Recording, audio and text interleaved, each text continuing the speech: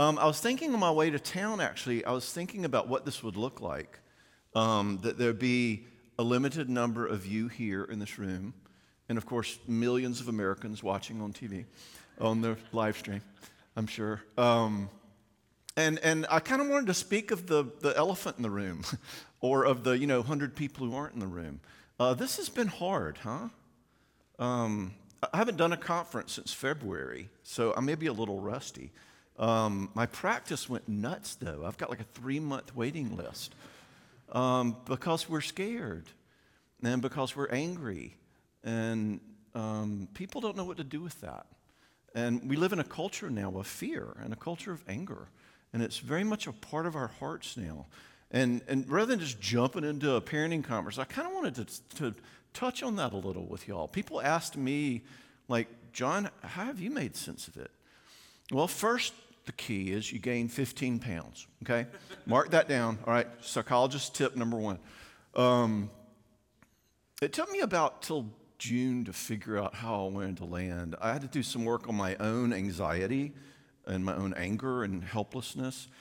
And then one day it occurred to me, I thought, my citizenship is in another kingdom. And my king is on a throne. And he is seeing thousands of countries rise, fall, culture shift, diseases and pain, and he still reigns. And he is where I belong. Philippians, our citizenship is in heaven, from which we eagerly wait for a Savior, the Lord Jesus Christ, who will transform the body from its humble state that has to wear masks into conformity with his body of glory by the power which he exerts even to subject all things unto himself. He tells us, see what kind of love the Father has for us, that we are called the children of God, and so we are. And Jesus says, I've told you these things so that in me you may have peace. In the world you're going to have tribulation, but I've overcome the world. So in the context of that, fellow citizens of the kingdom, let's talk about our kids. Let's have some fun. But God just had to touch on that, given that we're all in this. I'm glad you're interested in parenting. Like I say, like book sales dropped. People aren't interested in parenting during those seasons. They're like, I got to teach homeschool. I don't care how to take care of my kids. Anyway, so the fact that y'all are back, I'm relieved and delighted, and we're going to talk about parenting. I know that your children appreciate your being here. You're giving up your Friday night, This is usually when I'm watching The Mandalorian, okay? But you guys are here. Your kids should appreciate that. One couple came up to me at a marriage conference once, and they said, we were leaving the house, and our teenage daughter goes, oh my gosh, where are you guys going? And we said, to a parenting conference. And she said, good. All right, so I'm sure that they appreciate that you were here. If you remember, and we're here before, I'm a clinical psychologist. And basically, what I do is therapy, mostly with adults, depression, anxiety, marriage, work. Regarding children, mostly what I do is parent consultation. I don't work with children themselves so much because I have found there's an enormous amount of power that we can have if I bring parents on my treatment team. And so the issue of educating parents as to how to engage kids almost took the place of the child therapy that I used to do, which will become obvious in this conference and in the book. I want you to know what you're doing. Norman and I have been married 36 years. We have 3 kids, all of whom have jobs and none live at home, which qualifies me to be a parenting expert. All right. We have 2 grandsons. So basically what I wanted to do tonight was I have like 600 or 800 slides of them, and we're just going to go through them. And if y'all have questions, we can do Q&A about that. So I'm glad to be talking about parenting with y'all. What I wanted to do in a conference and with the book is basically, I've never really liked parenting books. So I wanted to write a parenting book I liked. And I wanted to give parents what they needed in order to teach them what they need to be good parents. But you can't stop there, because we live in a culture in which us parents are going to put a bunch of pressure on ourselves. If you give me a bunch of new rules about how to parent, I'm going to then put a ton of pressure on myself, and I'm going to be worried I'm going to screw them up for life. And I'm like, dude, enough, no more pressure. So I want to write a book that tells you what your kids need, but also sets you free. In other words, knowing what to do when you fail. So that's kind of what we're going to do this weekend too. We're going to be asking 7 questions that parents ask about what their kids need. How do we teach our kids about love and forgiveness and understanding God and making wise choices? And how do we keep bath time from becoming another dumpster fire? And I want to spend the time with y'all answering your questions about that. But again, if that's where we stop, then you won't get free, because it'll just be another load of parenting rules for you to follow. And I don't want you to have that. I want you to secondly know, what do we do when we screw it up? Because if you're anything like me, you will. And I want that to stop being scary. So those are our 2 goals. I want to tell you all I can about what I think kids need to be whole and to make life work and to be in God's image. How do we equip them? I want you to be heads up with that by the time that you leave this weekend. And I want to talk about failing as a parent and surviving it, which I'm actually an expert on, so I'll be a good resource to you in that particular area. So we're going to go over all 7 questions tonight. Friday night for a parenting conference is a little bit of a buggy whipping, because I want to give you kind of the big picture, but hang in there. We're going to look at 2 of them in more detail tomorrow: making sense of discipline, how do I get my kids to do what I want, and how to help my kids learn about love. And we'll do as much Q&A as we can. So before we move on further, though, let me ask about y'all, age groups. How many of you have 0 to 4, like little bitties? Those of you at home, let me see those hands. 5 to 12. Teenagers? Okay, that's a good spread. Usually parenting conferences are way weighted toward the 0 to 4. And maybe that's why y'all are at home. Anyway, I like to distinguish between 3 different kind of eras of parenting, stages of parenting, and the rules are kind of different in each one of these. So as we talk about parenting, I'm going to have to tweak our information a little bit depending on where you are. There's sort of like different things you can accomplish, whether you're in attending or parenting or a de-parenting stage. By the way, the 4th stage is empty nest, which I call MLK parenting. Free at last, free at last. Yeah. Anyway, there are different jobs and different things you can do in the different seasons. For instance, with attenders, those little bitties, you're not really thinking a lot about teaching them about, forgiveness and money management. You're just trying to keep them fed and safe and keep them from gnawing on the power couplings, right? And what I hear a lot from attender parents is, you're giving us these parenting principles. My life is basically just chasing them across the Walmart parking lot, So I want to tweak your focus for the little bitties is how we can apply it to that more hands-on season of parenting. There's super amazing, important software being written during those early years, so it's super important years, but it can feel chaotic. And a lot of parents of little kids are like, just give me hope that it's not always going to be this way. Or if he's still, melting down every time we get him to do anything, are we doing something wrong? We'll try to speak to y'all, all right?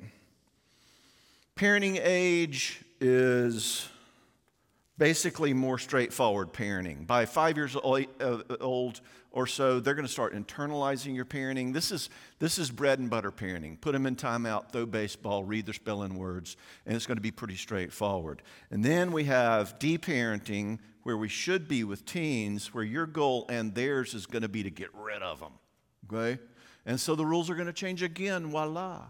Okay, so in order to look at what kids need, we're going to have to keep in mind the different ages. And I'll try to address, each of your ages as we go along, because we got to tweak a little bit, all right? So, 3 stages, 7 questions. Let's punch it. You ready? The questions are, am I screwing up my kids? Surprisingly enough, the answer is no. And I'm going to tell you why, all right? Number 2, how do I make sure my kids feel loved? This is about helping build a sense of real mattering inside of them, groundedness inside of them that feels like a security, that feels like an ability to be connected and whole. Regardless of what you might be thinking about me, I can kind of feel loved. We're going to talk about this one in detail tomorrow, all right? How do I get my kids to do what I say? This one tomorrow too. In other words, how do we get them to make sense of obedience and discipline? God calls it wisdom. Choose ye this day. Number 4, how do I help my kids learn to respect authority?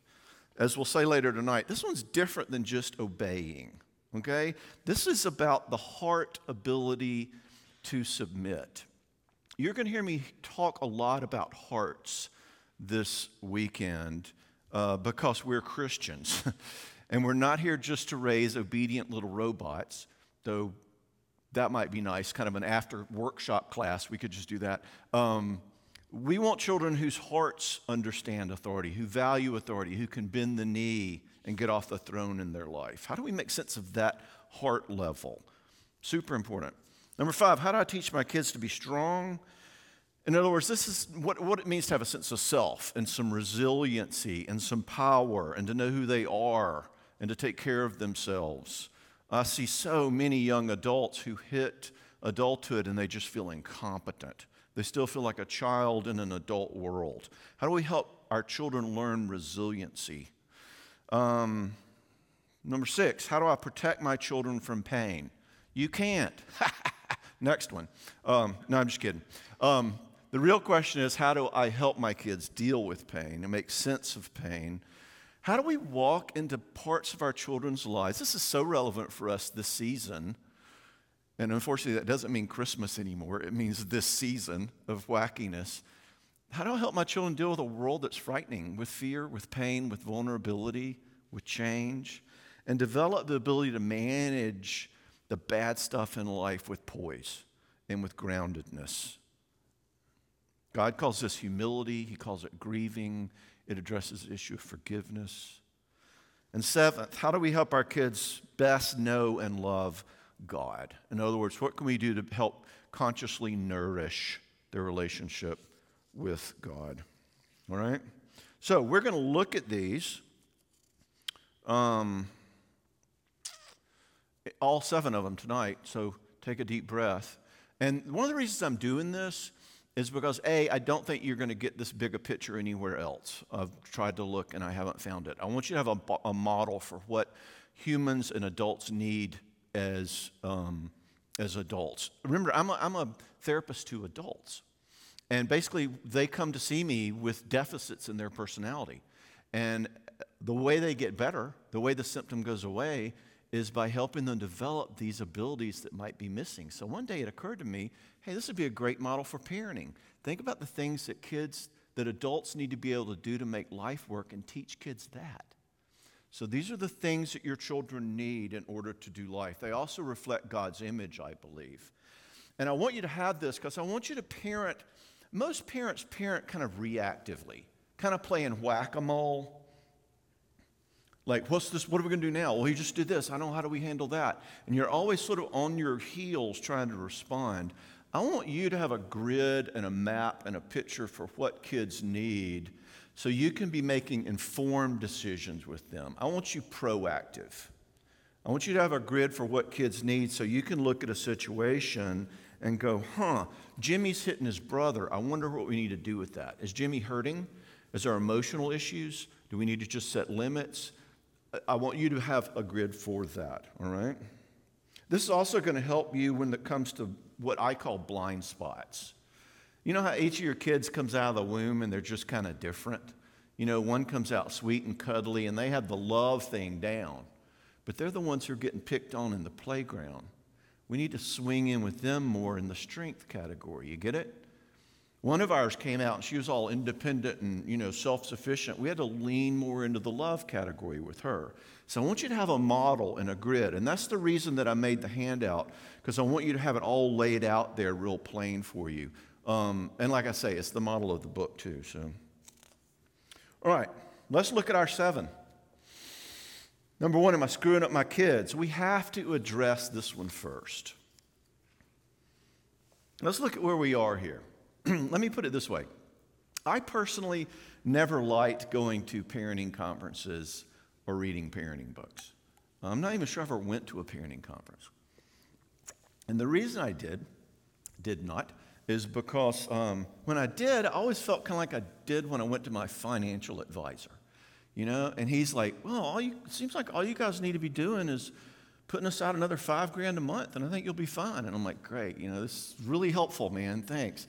And I sort of walk out feeling like a bigger failure than I walked in. So one thing I don't want to have happen for you this weekend is for you to leave this parenting conference feeling like you got 7 bullet points for how you're screwing up your kids, okay? Goal number 1, I don't want you to come out of here being more burdened. Let me go cultural for a second. We live in an age that I call an age of psychological legalism. In other words, since our culture has lost a lot of its moral foundation, the new morality is not out of ethics and morals. The new morality is psychological. It's emotional. I mean, what is the biggest sin you can do in our culture? Step on somebody's toes, offend them, be insensitive. It's the new Puritanism. You're pilloried in the public square. And they are far more shamey and legalistic than the Puritans ever thought about being, all right? Our culture is very, very rigid in that sense. You cannot do something wrong relationally, okay? So apply that to parenting. And I was talking about this long before the woke movement. This has been our culture for a very long time. Apply this to parenting and you get what I call anxiety parenting. And that is parents who live their lives with their children with this sense of, oh my gosh, I better do everything right with my kids. They're going to grow up to be, codependents or have, emotional problems or be dysfunctional. And then they may write a tell-all book about our family called Family of Fear. And then it's going to become a Lifetime movie with Lindsay Wagner as you, and this is sort of what we're looking at. So in the context of everything else that we're talking about this weekend, remember this. Just like the gospel, parenting has got to start with grace. We're starting the same place God does. If we're going to mark parenting iniquities, then which of us is going to be able to stand? Think about what the Bible does. It tells you how to live, and then it tells you where to run when you screw it up. That's what we're going to do. So here's how that works. Secret of the universe. Parenting fundamentally is not a performance, it's a relationship. So if you're here to learn this is not a parenting advice seminar. If you're here to learn how to do the technique of parenting better, I'm sorry, I'll let you down. It's a relationship, albeit a relationship with people who say you're unfair and throw up on you and take your money, but it's a relationship all the same, right? But what happens in relationships when you mess up? What did we say in our marriage conference last year? What do you do when you mess up? What do? We swing back in. We fail and repair. We handle it together. And that's what we're going to do with our kids too. This is a relationship, not a performance. I'm not here to teach you how to be a better parent. I'm here to help you learn to create something great with your kids, okay? A bunch of fallen people living together and loving together. That's what makes great kids. Your kids don't need perfect parenting. Your kids need you, warts and all. That's the point of the book, how to be you as a parent. The fun thing is that the research actually backs this up. There was a guy in the 20th century, most of the 20th century, named D.W. Winnicott, and he did longitudinal studies on child development. And he watched how parents parented, and then he lived long enough to watch how those kids turned out. And he went and followed up on the kids who had like perfect parents and how they were doing as adults. And actually what he found out was that the kids who had perfect parents were kind of weird. I mean, how weird would you be if you had perfect parents and then went out and lived out there? So then he went and he found the kids who turned out to be the coolest adults. And that's a technical term that we use, cool. And he studied, he went back to sort of go, how did these parents raise these cool kids? And he found nothing remarkable. They loved their kids, they engaged their kids, they dropped the ball. They came home tired from work and yelled at them. They repaired it. But they were engaged and they tried and they were people with their kids. And in the psychological literary research data, he called them good enough parents. Goal number 1. So here's our mantra. And it's the defining principle of our parenting, and it's going to spread throughout our whole weekend. And if you get nothing else, get this. And I want to get your grandmother to needle point it and put it over your cupboard. And it is this: the only thing better than a perfect parent is a humble parent. A parent who has a relationship with his kids. A parent who can try and engage. And you know what? A lot of times you're going to mess it up and you're going to fail. And you're going to hear some of my failures tonight, and you can read about a lot of them in the book. And that's great news, both for us and for our kids. Being good enough is the best thing for our kids. Winnicott did not come up with the notion of good enough parenting because he wanted to make parents feel better about themselves. Hello, he was British, okay? He came up with the notion of good enough parenting because it's the best thing for the kids. It teaches them that love is stronger when it engages failure and is repaired. Our love is strong enough to where we can weather our limitations, yours and mine, okay? So you win both ways. It's a floor cleaner and a dessert topping. And if you don't know that reference, then we can't be friends. All right? So more on that all weekend long.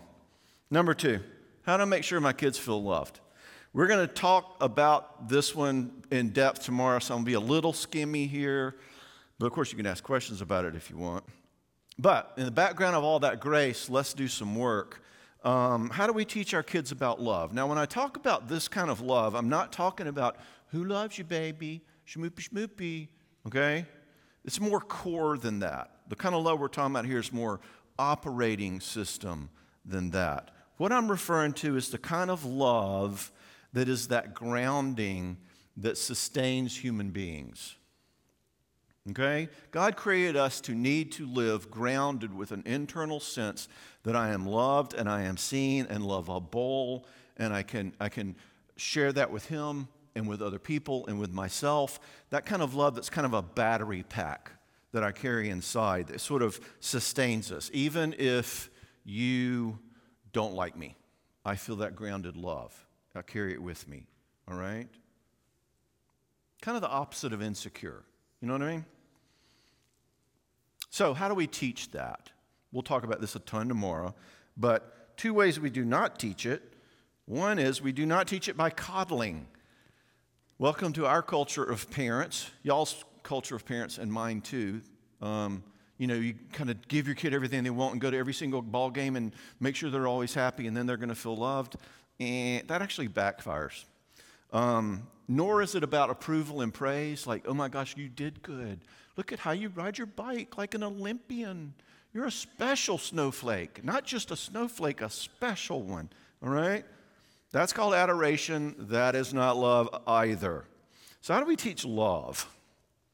One of the things we're going to talk about tomorrow is that the bottom line of teaching grounding love involves simply this: living in such a way that says, kid, what is important to you, what matters to you, what it feels like to you, matters to me. I think about it, I try it on, I talk to you about it, I don't discount it. Now, what we'll say more tomorrow is we're going to do this in 2 ways. We're going to tell them about this, and we're going to show them. So first, tell them. We don't need to get all psychological here. It's not rocket surgery. You got a mouth, use it. Let's tell our kids that we love them. I want you sometimes to take their face in your hands and say, do you know how happy you make me? Look them in the eyes and tell them how they delight you. As we'll say more tomorrow, and we need to weave this into the marriage conference, but one of the most powerful ways to say I love you is to talk to another person about the way they affect me. It makes me so happy when I see you. Whit likes to read, my 3-year-old grandson. And he sits with a book and goes, and I love this. And I say, I love when you read. All right? This is how you affect me. Huge way in which we tell love. I love you is sweet. That's a one-trick pony, okay? We can go further than that, all right? All right, secondly, we're going to show them. Here's the secret there.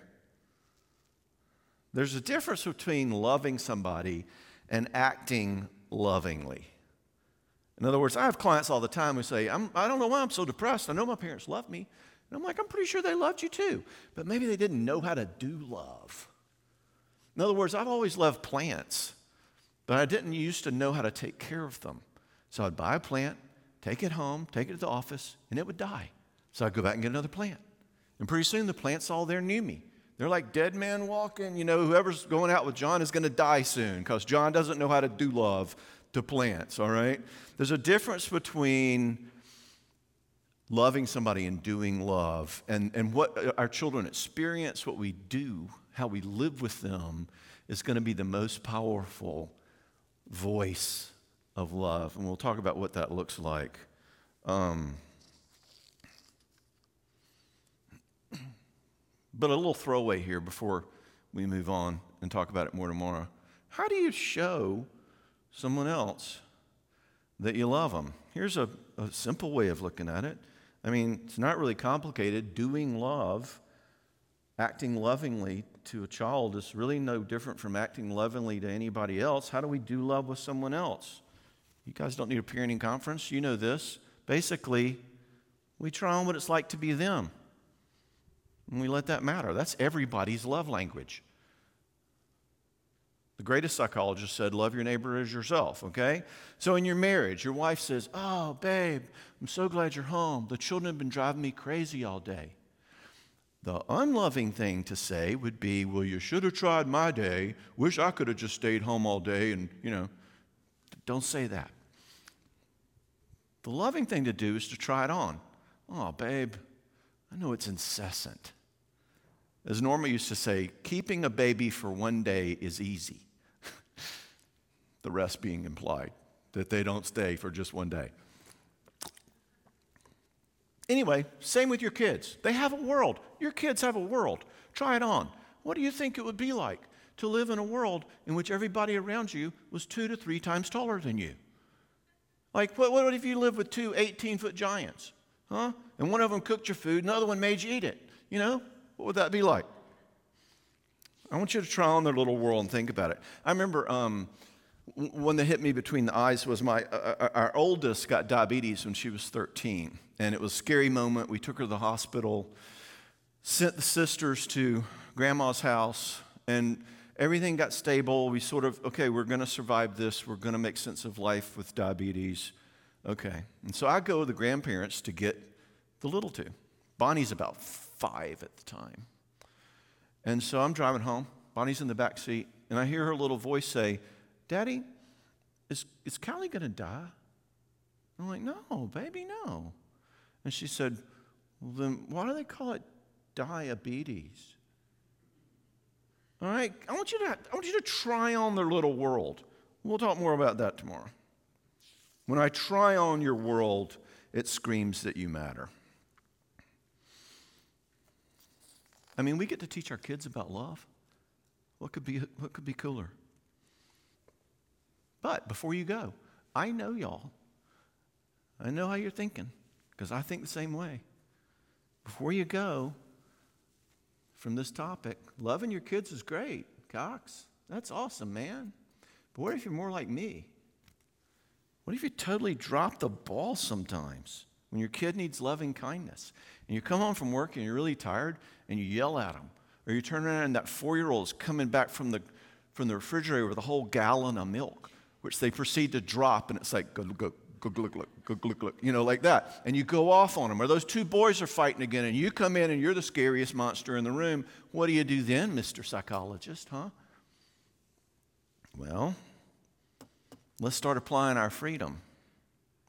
That's why we went first. The only thing better than a perfect parent is a humble parent. So what are we going to do now? You're going to screw up, you're going to yell, you're going to be a jerk, you're not going to show love at all, and then you're going to swing back in, and you're going to repair, and you're going to say, man, I was way out of line. I know, I scared y'all, and I was mean and scary. I have some growth to do there. I don't want to treat y'all like that. That's on me. I am so sorry. Now look what you have done, parent.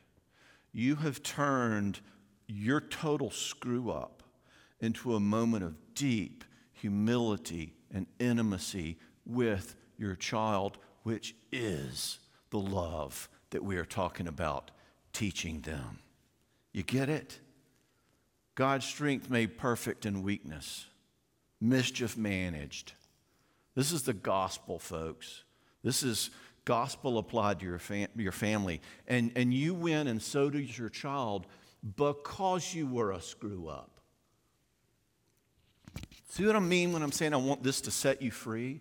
You win both ways. If your fallenness moves into your relationship with your child as well as your expert parenting, those two work together to create a family in which people are real and they're growing, but they're broken. It's like the gospel at home, okay? I call this the grace effect. And you can see it in your adult relationships. I hope you do. In your relationships with your spouse, your relationship with your friends. I hope you see those times in which you screw up and you really wrong somebody, but you're humble and you own it and you go, you're right, I really did hurt you. And you see their face soften, and then what happens to the relationship? It gets deeper. If you fail somebody and are humble and bring your heart to them and there's restoration, the relationship doesn't get worse because of your failure. The relationship gets better. Those who sin the most understand love the most. This is what it looks like to be a real person in your family with your kids. That's why I'm not just going to give you a bunch of parenting rules. We're going to talk over and over again about how to manage this when you fail. Because like I tell you, I was an expert at that.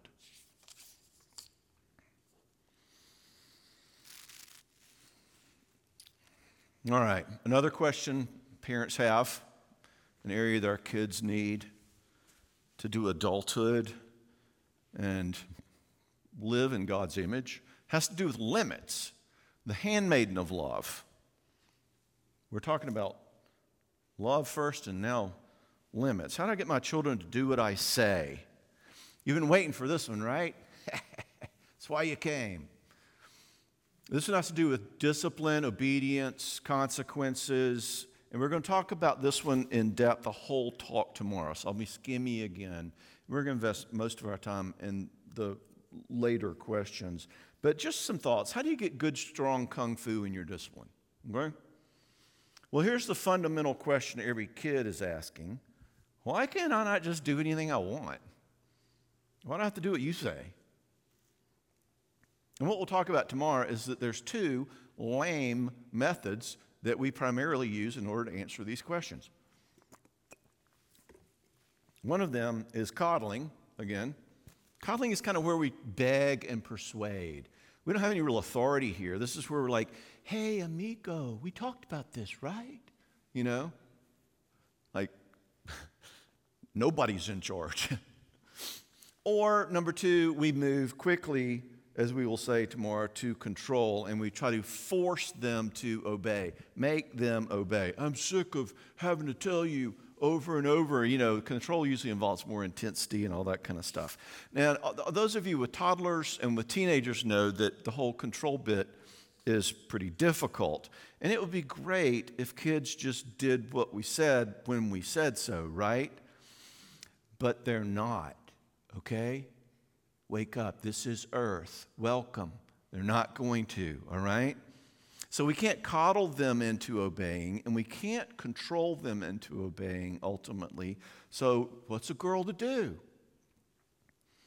Well, I'll tell you the secret that most people don't talk about, and I don't think most people don't.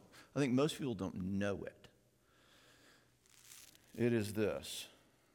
Children aren't born with the ability to obey you, okay? Any more than they were born to understand love or make sense of trust or of forgiveness or of emotional management or how to do their taxes. They come pretty ill-equipped, okay? Kids don't know how to obey. So we're going to do something really wacky. We're going to teach them. We're going to teach our kids to obey. In fact, we're going to do so much teaching that we're going to call this approach to discipline tomorrow teaching discipline. And we're going to unpack it ad nauseum then. Let me give you just a little example to give you a vibe for it, to maybe field any questions tonight or to get you set up for tomorrow, kind of where we're going to go. But think about what usually happens. Number one, we usually begin with telling our child to do something or not do something. Billy, quit bugging your brother at the dinner table. In other words, we issue a command, right? Now, what's going to happen next? Hashtag not first rodeo. Well, Billy is going to wait 1 Mississippi, 2 Mississippi, and then what? He's going to bug his brother again. I mean, you know, how could he resist? He's sitting right there, for crying out loud. Now, part of the reason that Billy does this is because Billy's a little terrorist. I'll grant that. I've met Billy, all right? But part of that is because all you have done so far is issue a command. And one of the things we'll talk about tomorrow is if you want some real power in your discipline and you actually want to teach your kids something about making wise choices that maybe will help tomorrow and certainly help in their adulthood, the next thing to do is not to intensify your command. Billy, I told you to not touch your brother, and that's final, all right? We'll talk tomorrow about how if you want real power with Billy, you've got to get this secret of the universe. The only way that a child learns that we can teach them to make better choices, in other words, to obey, is for them to experience an event based on their choices. You see, if you think about it, children are concrete thinkers. You guys take Psych 101, you read Piaget, concrete operations thinking. That's why, Sesame Street doesn't talk about the concept of threeness. Sesame Street talks about 1, 2, 3, cookie, all right? Because children are concrete, all right? So where do they learn from? A lot of verbose words and explanations? No. Secret of the universe, children only really learn core stuff through what they experience in an event. Not your words, not your nagging, not your begging, not your threatening, okay? We've got to create an event. In other words, Billy, if you touch your brother again, then I'm going to escort you to timeout, or I'm going to take your plate, and you can't eat anymore until the rest of us have finished eating. And now when Billy bugs his brother again, we keep our cool. We're not going to nag. We're not going to power struggle. No muss, no fuss. We're just going to follow through. And we're going to get up and we're going to take his plate. And he's probably going to have a meltdown or refuse to go to timeout. And we'll talk about how to respond to that. But we have to follow through. Otherwise, we're big fat liars, right? And you can be nice when you do this. In fact, it's better if you're nice. Oh, dude, I'm so sorry. Now I've got to take your plate. Yuck. And there's an event that Billy experiences here. And here's the key. This isn't y'all's war anymore. And what Billy learns is this isn't about me versus Dad anymore. Dad doesn't have a dog in this fight anymore. Dad's not saying, I told you to quit. He's going, bug your brother all you want. You just lose your plate or you go to timeout. I don't have a dog in this fight. Okay? This is about what Billy thinks. Billy will learn. This is about whether my hiney is going to be in timeout or not, or whether I'm going to have to eat later. An event, an experience, not a power struggle with Dad. Okay? It's the only place that irresponsible people learn. Of any age, frankly. If this was a conference on how we grow, we'd apply it to acting out adults. Same principle, all right? So a lot of disobedience in kids is actually because what they're experiencing, the only thing they're experiencing is all your words back and forth, and never any real concrete event, okay? We're going to talk more about how that works tomorrow. Now, you attenders, 0 to 4-year-old, you're hearing me now going, oh, yeah, right, like that's going to work. My child goes limp-legged meltdown when I go out and try to stop them from playing with the lawnmower, and we have a showdown tantrum, like, how is that supposed to work? I hear your pain. We'll have to adjust the sum for littles. We can't use straight-up teaching discipline with the little attenders. We're going to add more pieces with them. More restraint, more redirecting, more praise. We're going to have to tweak it some. A mom was telling me the other day that her toddler was walking toward the electrical socket with a pair of tweezers in his hand, headed for the slots, And at that point, it's not good to say, little Timmy, if you put the tweezers in the electrical socket, you're going to time out. No, you jump up and you run, you grab the tweezers, okay? So with the tenders, we'll have to tweak this some.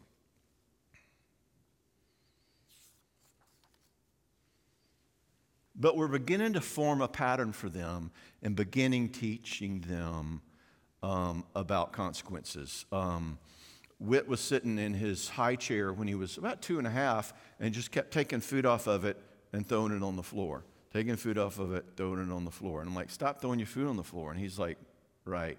So what am I going to do? Well, I've learned this new invention that's happened since I was a parent. They've got high chair trays that the top lifts off the tray, but the tray stays on the seat. How cool is that? Why wasn't that around in the 80s? So I said, well, I'm going to take your food. All right, now, he's not going to go, oh, now I understand it, Papa. But it's starting to build an if-then experience event for him. We're just starting to build that, all right? With school-age kids, it's a lot more straightforward. Susie won't get in her pajamas for bedtime. Don't fuss and fume. Put her in her pajamas in timeout, and they can come out when, they're together.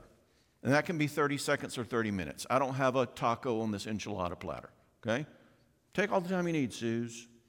Teenagers, we need an event for them too, right? That wouldn't be fair, wouldn't be right. We need to take care of them. They won't stop arguing. Well, of course, your first step as a parent of a teen is to say, I am not going to interact with you anymore about this. In other words, you can't control them. Stop arguing with me. You can control you. I am not going to participate in the argument anymore. Tennis game stops if you quit hitting the ball back.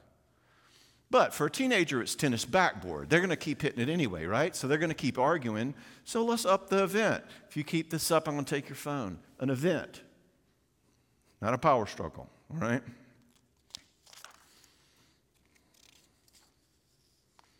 So what we're doing with this is we're shifting the conflict from you versus your kids to them versus the event. It's the only place that kids learn. So we're not going to just require obedience, we're going to teach it. And that's the way adult life works too, remember? And that's where we're going with them. The goal is to get rid of them. I want them making wise choices as adults. God calls this wisdom. The ability to say, if you do this, it will lead to life, and if you do this, it will lead to death. Choose ye this day. That's what the Bible's all about. So what we're teaching here is wisdom, not power struggle, right? Anyway, we'll totally unpack that tomorrow. Notice what we've got so far here is love and limits. Now, that's a conference in itself. Basically, you want to boil the whole universe down into 2 parts, relational universe. It'd be love and limits. I mean, talk about your marriage. We're close, we're one, we're connected. I disagree with you. With children, I love you, but I can't let you hit your sister. I understand that you're angry. I care about that, but you can't hit your sister. And we're always balancing and dancing between these two of love and limits. God calls them peace and righteousness, grace and truth, Mary and Martha. I'm the Lord your God who led you out of the land of Egypt, out of the house of bondage. Next line, you shall have no other gods before me. Love and limits. He dances them. In fact, Psalm 85, I think, says something about how within his character, peace and righteousness kiss. Peace and righteousness, love and limits. Anyway, we've gotten the basic two building blocks of the universe here. All right, next question. How do I get my kids to respect my authority? In other words, the ability to submit, and it is an ability, all right? This is deeper than the last one. This one's not just about obeying. Here we're really starting to enter into thinking about how we heal and grow and foster and fertilize and nourish our children's hearts. I believe core to a Christian view of parenting is that we have to ask more than how do we just make our children do right and do what we say. This was Jesus' message to the Pharisees. It's not just about the stuff you're doing. I'm interested in your hearts. So we as parents, I want to start giving you some categories for thinking about engaging their hearts.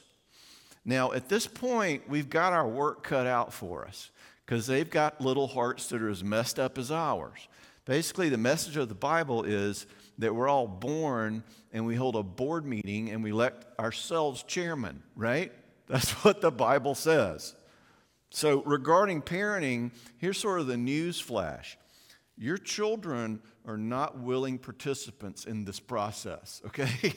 It's not like they knocked on your door one day and said, I'm this self-centered, immature, childish person, and I'm looking for someone who will help me become wise and mature and make unselfish choices. Would you be my sponsor? You know, they didn't do that. They don't want what we're selling. Have you ever met a selfless kid? You know, oh, Dad, I think I'll just do it the first time you ask tonight. Because, I've given you so much hassle all day. You deserve it, man, right? Okay. So what do we need to do? How do we engage these hearts? Here's a way of thinking about it or starting to think about it. Yes, when we help our kids in parenting, part of our goal is to help them learn to grow up. Be mature, develop skills, ready for adulthood. But as Christians, the other thing we have to do is help our children develop the ability to grow down, to bend the knee, to get off the throne in their lives. And we need to teach them that, just like we're teaching them everything else. We can't just require it. We have to teach it.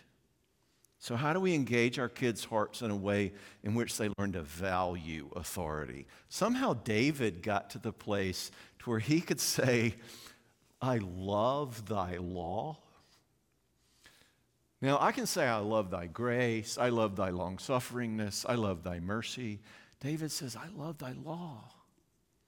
How do we get our hearts to love authority like that and see its value? How do we do that with our kids? Well, like obedience and like love, they need to be taught submission. Again, I say taught. A lot of authoritarian types kind of act like submission is just this thing to sort of require and expect out of children, all right?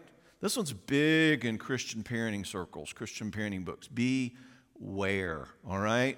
Like there's this 4-year-old walking around with this incredibly sophisticated heart ability to bend the knee, and by golly, they're just not willing to do it. Really? And we're like, well, when I was a child, all my parents had to do was say jump, and I went boo. And that's why we're all in therapy. But hear me here. Submission is not just this thing to require. It is an internal capacity of the heart that we need to be taught. So one of the reasons we got to be so careful about the I said so types, A child having the ability to do it because I said so is actually the result of a lot of learning and a lot of maturity, not a baseline to begin with, okay? Besides, to most kids, and I've had kids tell me this, because I said so feels all the world like because I'm big and you're small. Because I can make you do what I want you to do. Because I win and you lose. Okay? That's what they hear. That is not growth producing. Besides, does God say because I said so? Kind of. But mostly he says, do this because it's good for you. Don't do that because you'll die. He teaches wisdom. Anyway, so how do we teach submission? How do we teach growing down? How do we make that something that helps? How do we help their hearts make that shift? Well, here's a quickie little way to look at this super complex, nuanced thing. The term I like to use is we teach it by lovingly disappointing them. So 2 parts, loving and disappoint. Let's start with disappoint, just because that sounds fun, huh? All right, in order for someone to learn to submit, someone does need to alpha them, okay? Our culture of parents and my culture of parents and yours too, my culture of parents raised the millennials. You're welcome. We live in this position of, I live but to serve, Norm and I joke that we made the mistake initially with our children of thinking we could teach servanthood by modeling it. Think about that. Maybe if we were really great servants to them, they'd go, wow, being a servant's cool. I want to be like that. No, they just turned it like, garçon, another one over here, Didn't work, okay? So, for someone to learn to submit, you do need to disappoint them. What is thy bidding, my master, has got to go away, all right? We need to have them recognize that we are the parents. This was question number 2. We're setting limits. That they don't run things and they have to face no. Basically, kids will treat you like a box of cookies, all right? You give them one cookie, they'll eat one cookie.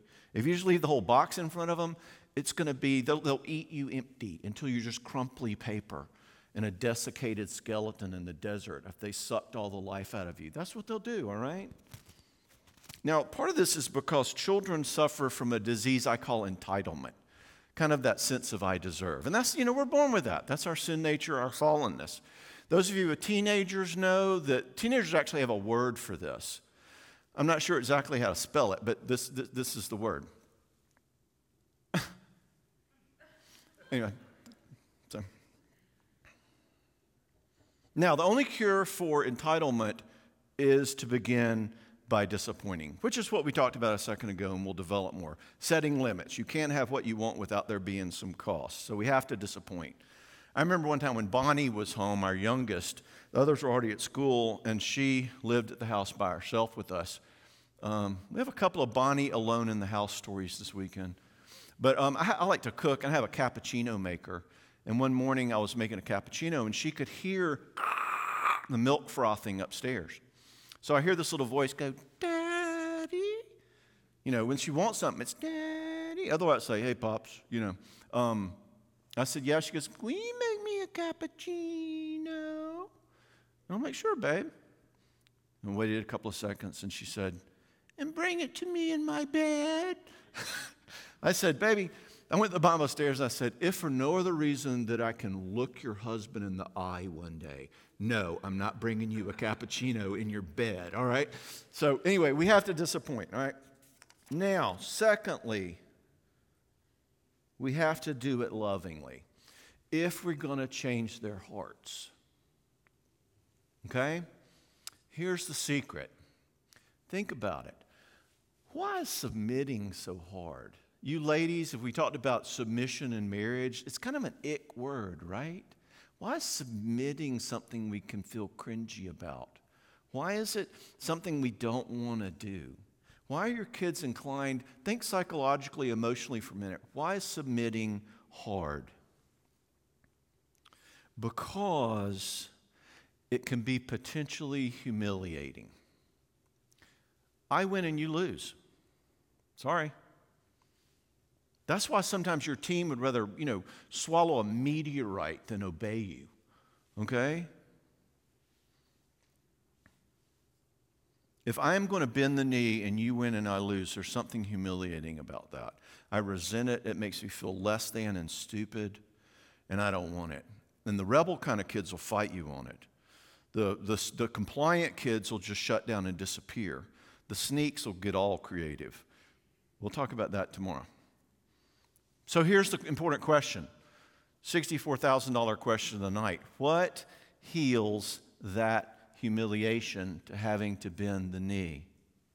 And if you don't heal it, the child won't heart learn. They might obey, but they're not going to heart learn. The way we heal that humiliation is the fact that we, their parents, are under authority too, and we get it. In other words, we lose sometimes too. Think about it. You are under authority too, right? You have to bend the knee, just like your kids, right? You have to pay taxes. You have to do what your boss says. You have to detour on the interstate, even if you're in a hurry. You have to wear a mask in the grocery store, even if you don't want to. And it doesn't matter whether you like it or not. Let me ask you, don't you hate that? Don't you hate bending the knee? So to prepare our kids' hearts to learn to submit, we're going to say two things to our children about submission. We lovingly disappoint. We say, yes, number one, you got to do the stuff that I say to do because I'm the parent and there'll be consequences and your lifestyle around here might change. But number two, you know what? I'm also someone who's under authority just like you. And man, doesn't it stink? I know it feels so unfair. I completely get it. In other words, we lovingly disappoint. And that empathy, which is what this is, joining them in how much it stinks to have to submit. This is a psychological rule, spiritual rule. That empathy takes the sting of humiliation out of submission so kids can do it. Get it? So you attenders, you're carrying that little one out of the Walmart toy section and they're kicking and screaming. And all you do at that age, you just add, I know, baby. I know you wanted to stay and play. I know it's so hard to have to leave. I'm so sorry, baby, but we need to. And you don't know it, but you're acknowledging to them the pain of submission. You don't know it, but you're actually joining them. You're joining submission with love, not submission with humiliation. You're changing the rules, all right? With parenting age or de-parenting age. One of mine I remember, it was around the time that Bill Clinton got elected the first time. I gave some limit, some consequence, and she turned around and looked at me and said, this is so not fair. You just get to make up rules and we have to follow them.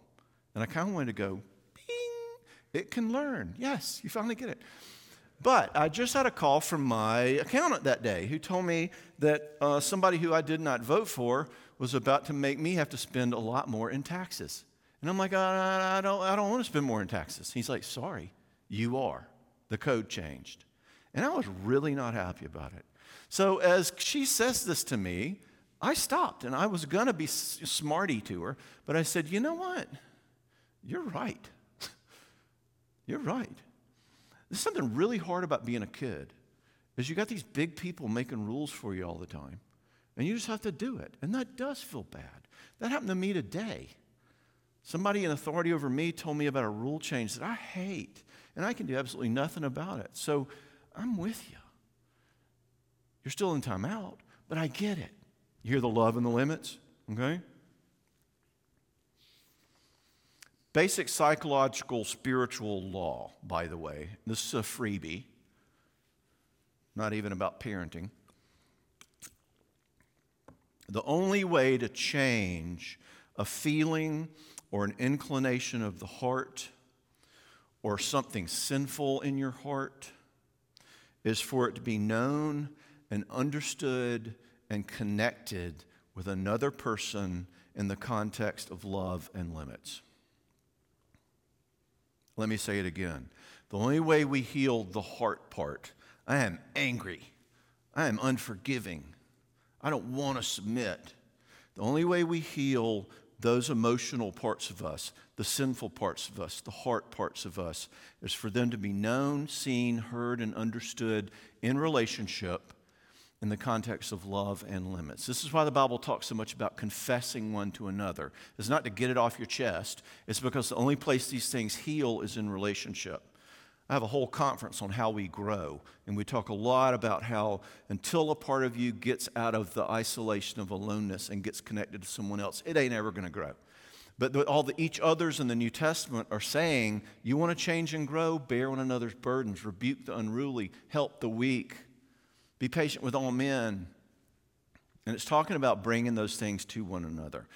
I remember one of mine turned around. I ticked her off one night. She was a young teen, and she turned around and looked at me and she said, I hate you. You're the meanest daddy in the world. And part of me wanted to get in the car and take her down to the Department of Human Services and introduce her to the meanest daddy in the world. You know, this is Roscoe. He can be your daddy now, okay? But I thought about this principle. And as I'll tell you later on in the conference, I struggle with my anger as a dad, and I was a jerk sometimes. And I stopped and I said, you know what? I know that my anger is kind of bad sometimes, and I know I take it out on y'all sometimes. And I know I can feel like a mean dad, maybe the meanest dad in the whole world. I care about that. I don't want to be that person. I would like in the future for you to talk to me about it in a way that's not so, for you to not scream it at me. But I hear you.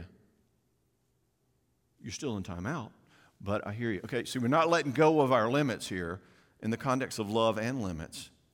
She never said that to me again, ever. Now, what would have happened in her life if I had said, don't you ever talk to me like that again, young lady? Well, you know what? She really might not have, to me or to anyone else. But where would that anger have gone? See, I'm wanting to broaden you out of the, how do we, get them in the bathtub? That's easy. How do we help their hearts reflect the character of Christ? That's hard, but it's doable. This is what we're talking about. I want to address both the behavior and the heart. I want to address your successes and your failures. And let's take a break.